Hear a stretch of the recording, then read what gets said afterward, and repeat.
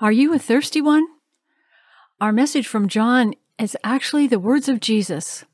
Here's what he has to say about you.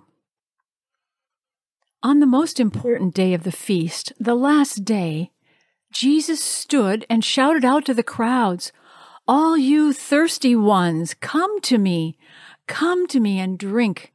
Believe in me so that rivers of living water will burst out from within you, flowing from your innermost being, just like the scripture says."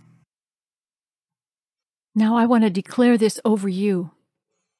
You realize that on the most important day of the feast, that last day, when Jesus stood and shouted out to the crowds, he was speaking to you, as you are the thirsty one.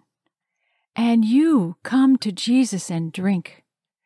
Because you believe rivers of living water burst out from within you, flowing from your innermost being, just like the scripture says.